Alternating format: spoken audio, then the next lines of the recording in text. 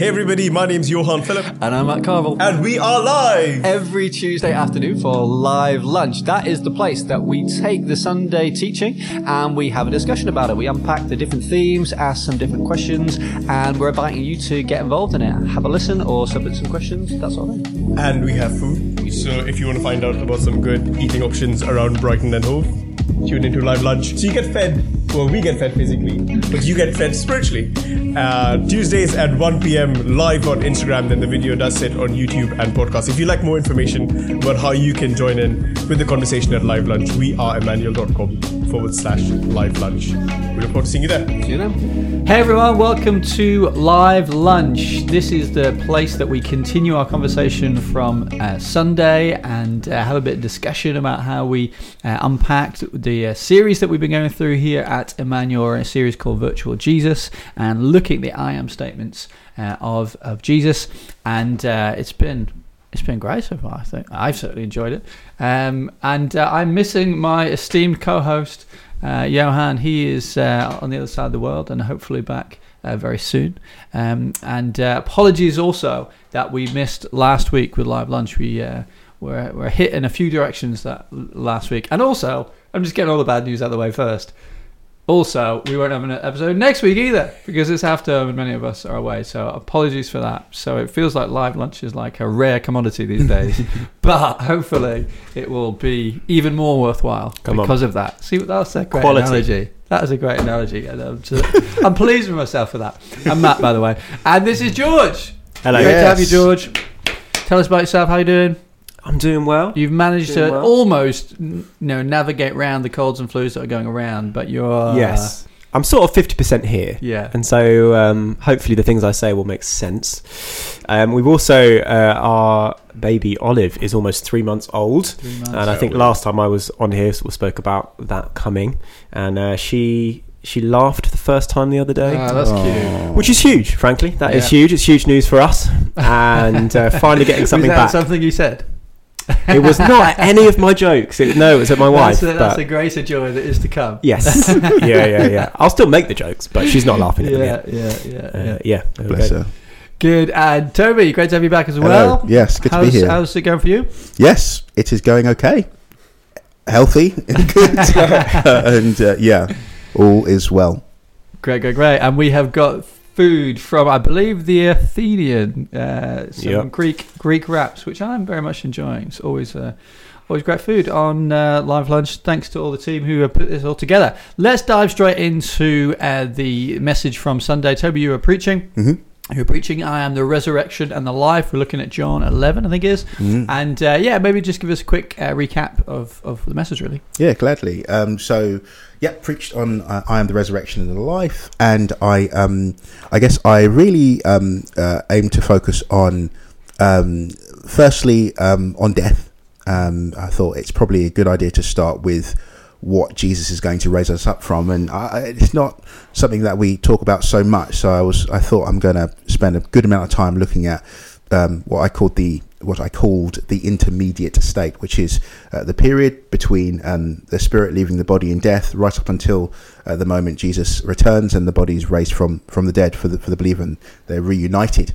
And so we looked at we looked at what Jesus said in the passage about falling asleep. And we looked at 10 things that I felt that he's pointing to in means that we can kind of understand and draw comparisons with in relation to that state. And then I went into the preach proper, if you like, and preached a passage a little bit and spoke about how Jesus, being the resurrection and life, raised up all the characters, all the friends of his in the passage. That was Martha, Mary, and Lazarus, and then just went into some detail in relation to the individuals and how he looked to achieve resurrection, and actually how he was very comfortable with using other people.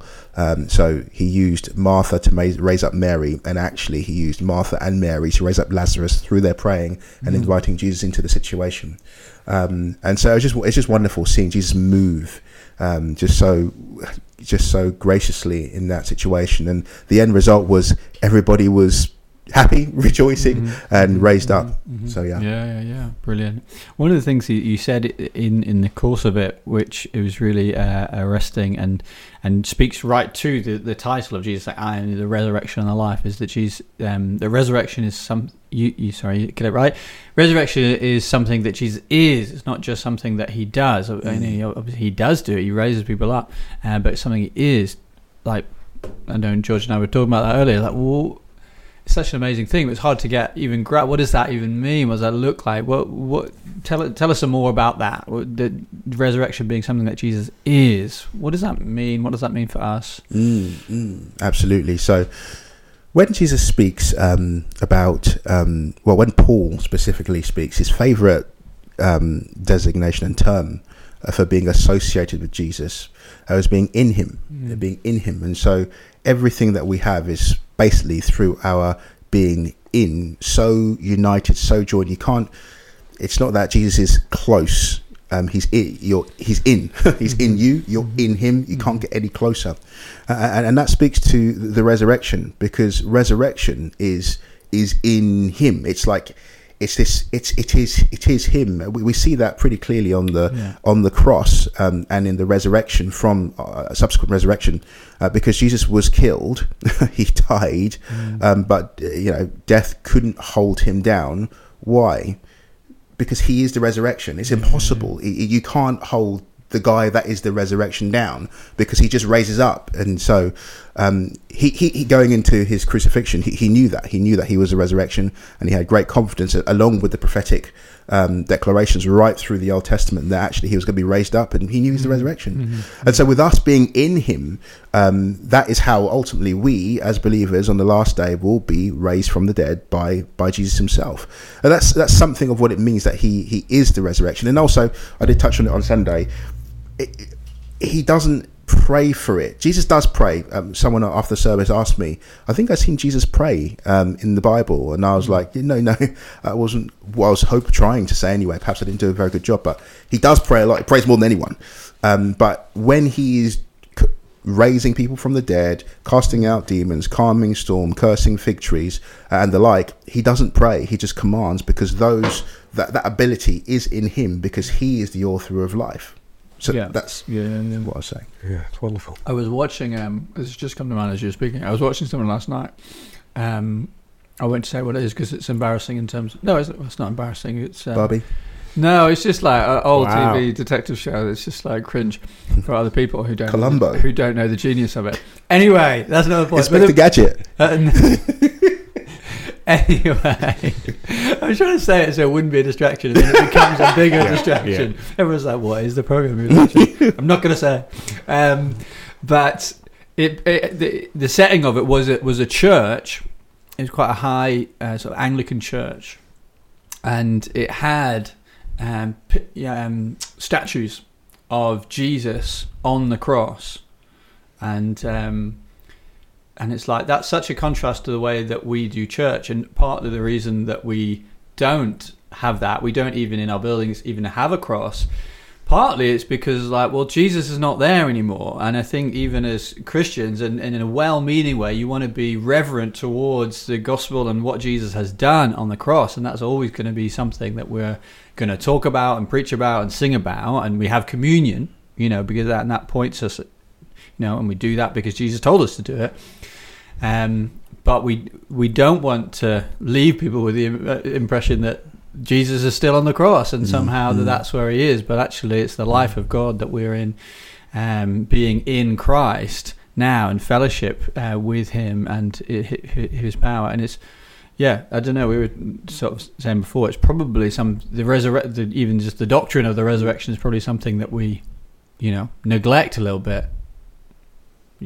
Yeah, I think Toby was saying earlier, we were talking about it, we do talk about the cross a lot, which is appropriate, but whether the balancing, the weighting of our understanding of the gospel starts with the cross and doesn't often finish with the resurrection. Or in our preaching or our songs, we might lean towards the minor key and the suffering, and the blood, in which are all things we want to do, but might not necessarily get so much to the resurrection and to the joy of the other side of it. And maybe we do when we get to Easter or something like that. We'll do a Good Friday and we'll do an Easter Sunday, and then we'll sing "See What a Morning" or some song that we don't get out any other time of the year, because that's when we get to the resurrection. And I wonder why we think that might be, and how we address that. I think one thing that we said was we live in a society, live in the West, where actually death isn't our primary concern. Maybe it is for you personally, but in general, particularly considering the context into which the scripture was written initially, death is prolonged. Our average lifespan is much longer than it was then. People who are older go into older people's homes. We have hospitals for people who are sick, and we can be kind of quite clinical in how we push death away and then rush to escapism and things. And so maybe our felt need isn't necessarily, I need to hear that there's a resurrection, I need to hear that death's defeated. And our felt need is, I'm feeling a bit bad about myself, I want to feel fulfilled, and maybe I'm feeling guilty about something, I need to feel forgiven. I want that kind of hope there. But I wonder if when, as songwriters, preachers, pastors, just members of a church, loving each other, when we know people's felt needs, maybe it's not always immediately death, and so the resurrection doesn't immediately speak to our felt need, wrongly or rightly. What else do we think? Why else do we think that might be? Yeah, I was going to flip it around and be like, if we're saying maybe we neglected just generally the resurrection as a doctrine, and not, if we as a church and as Christians got hold of it more, what difference do you think that would make to people's Christian walk, their understanding, if they were more living in the good of the knowledge of Jesus' resurrection, not just that he's died for our sins and what the cross has accomplished, but what the resurrection has accomplished? I genuinely think we'd be happier. I think we'd be more joyful, really, because it's such a glorious, happy doctrine. It feels like I've studied it quite a bit just recently. I feel like I've done 2 or 3 preachers that that's been a key note of the message, and it's just glorious. Like, when we think about death, like, it's like the great Christian hope is the resurrection. Like, there's really good news to talk about in the intermediate state. Once a Christian, when a believer dies and is in the presence of Christ, spoke about that a lot on Sunday. But that's not actually the end of it. The great Christian hope is the resurrection from the dead. The New Testament speaks about that. And when we consider, actually, we think about death and we think, oh, that's such a sad thing, a sorrowful thing. Like, one day I will die and I'll leave my family. And we think, oh, that's this big looming thing hanging over us.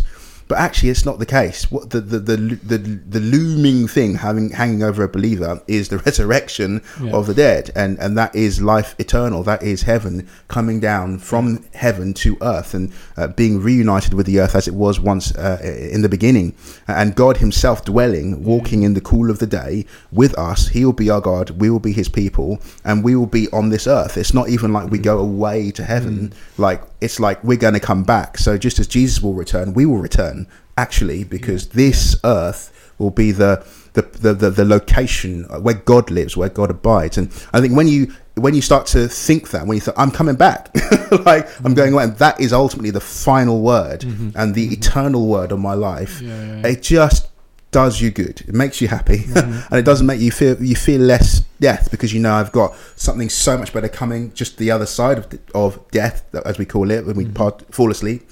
And I've got even better coming at the return. And actually meditating on the resurrection helps us move away from death being this kind of gloomy thing, like the final word on my life, because the final word on the Christian's life is a happy one. It's a joyful one. That's not to say, though, is it, that there's no place for grief, though, in a Christian's life. I mean, you were talking on Sunday and gave the example of your brother who died and that sort of thing.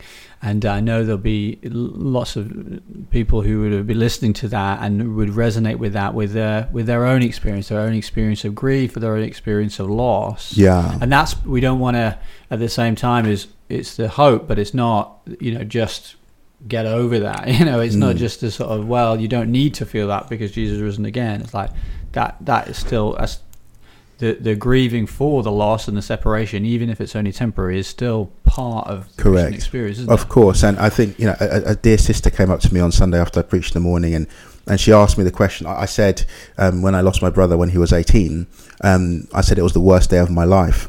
And she said, kind of, given all that you've preached, why would you say that was the worst day of your life? Those two, yeah. And I thought, that's a great question. And the answer I gave to her was this, that in this passage, Jesus wept, like he legitimately cried,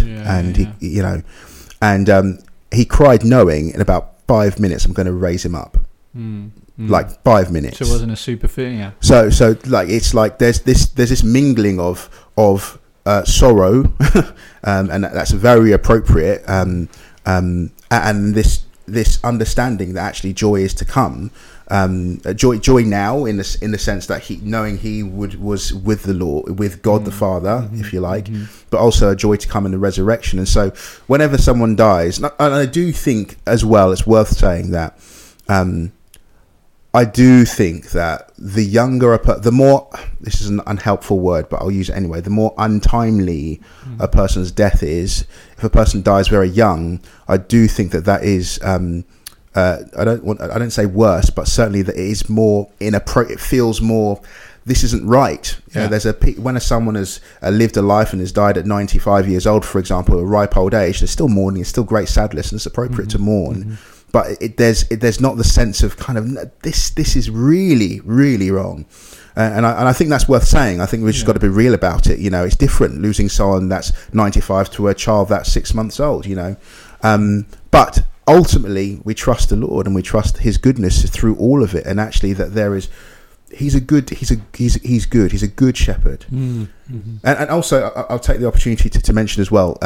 I spoke a lot about death, but I didn't speak much about dying. And I did want to just say a couple of words on dying, because I think that there are a lot of people, a lot of Christians, I would say, in my experience, fear death.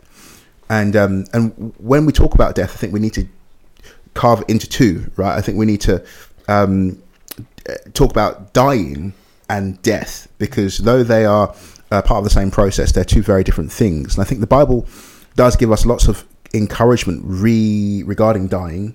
And I see one of the best things that I see in the Bible, one of the most encouraging things, I should say, is the thief on the cross. I just see Jesus there, and when you consider he's in his own agony and he's in his own pain, and he as he's there, it's like he doesn't care about his own suffering, and he turns his head to this thief on the cross, and he begins to encourage him, and he begins to coach him, and he begins to lead him through this experience of dying. It's like Jesus is the good shepherd, and he doesn't. This is a sheep now who's just been saved. I am going to lead him now through to the other side. I don't care about myself. I know I'm going to lead him, and he leads him to the other side into paradise, and which is why I think Psalm 23 verse 4 could have been written by the thief on the cross. When you think about it, even though I walk through the valley of the shadow of death, I will fear no evil, because you are with me. Like Jesus, you are with me. And that's not just poetry. It's because Jesus is the good shepherd. He's your good shepherd in life. He's your good shepherd into death.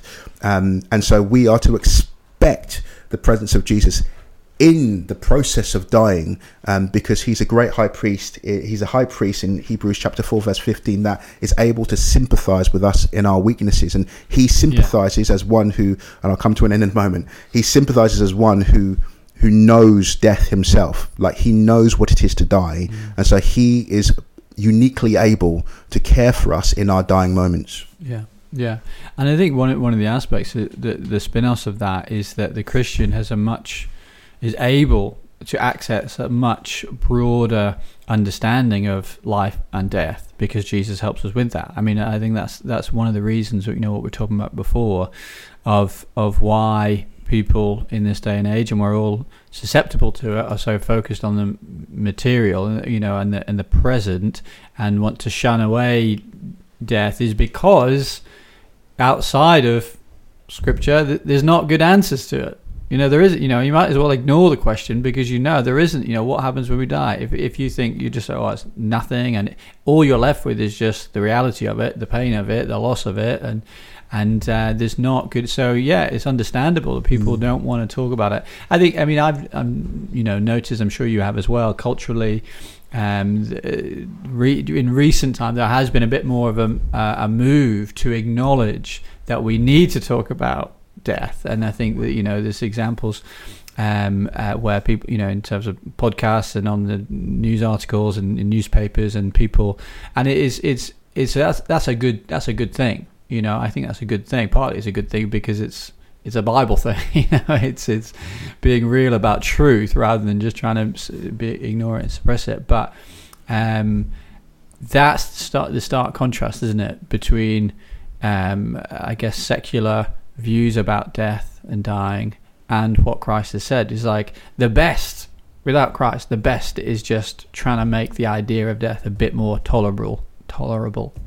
But Jesus, I'm the resurrection. There's an actual answer to this, and I think, and that chimes with people's experience. That you mentioned about when people die and it's untimely. It's like there's such a wrongness that everyone feels for that, isn't there? That this is not like death itself, but particularly it's not right. And I think everyone feels that, but without any frame of understanding and real truth that speaks to that, people don't know what to do with that. But they feel the emotion, and it's actually a really a wonderful evangelistic opportunity to say there actually is hope, and it is real, and it is true.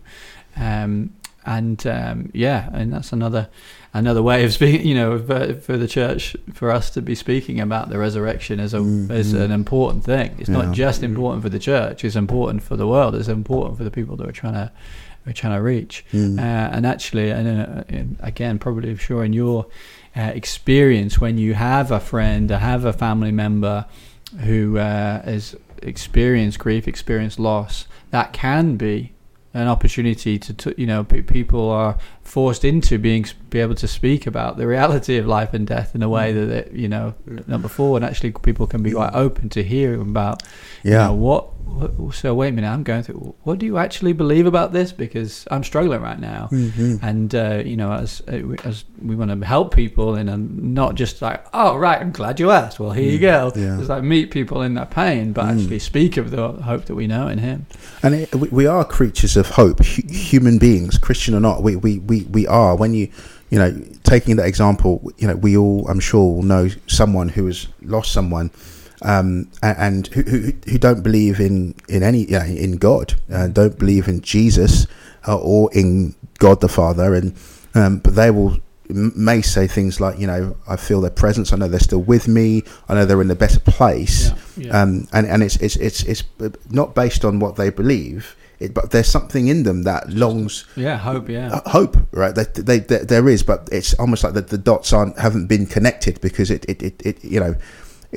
doesn't make sense to not believe in God and to believe in annihilationism, which is to that we cease to exist. We just don't, we just finish at the point of death, and then still believe in those things. And the Bible has, as you're saying, Matt, just good news. And the best thing is, it's not just, this will be nice. This would be a nice thought if this were true. This is there's been a man that has died and has risen from the death and the dead, and has lived to tell the tale and continually leads the church as someone who knows what it is to die and rise. And so it's just, there's real concrete stuff, and that's why we often talk about, if a person is struggling with with Christianity, if you're struggling with Christianity, look into the evidence of the resurrection of Jesus Christ. It is the great elephant in the room. It is, people think that, oh, surely that's been disproved, that can't have been. I'd encourage you to go on Alpha and look at the just the evidence. It's overwhelming. And through history, there have been people that have tried to write books seeking to disprove the evidence of the resurrection of Jesus Christ, and they themselves have ended up Christians, because it's just so convincing. So it's a great hope, it's a firm hope, and it's real. Yeah. Well, there you go, George. We need to write some more songs with about the resurrection, don't we? Come on, it was great to be able to sing Lou Nathan's song "We'll Meet Him in the Air." You led after Toby Bruce. And What's it like singing their song with them in the crowd? Oh, you just try not to catch their eye. Look anywhere else.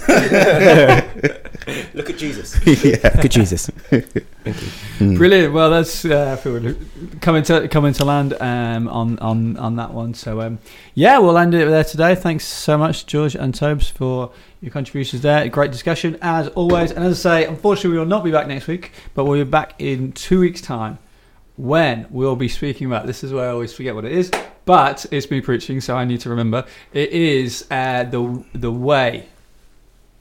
That is I Am the Way. We're taking a few weeks to look at I Am the Way, the Truth, and the Life. And so, we're going to be looking at that one in 2 weeks' time. Hope you can join us again for Live Lunch. See you soon. Have a great week. Bye.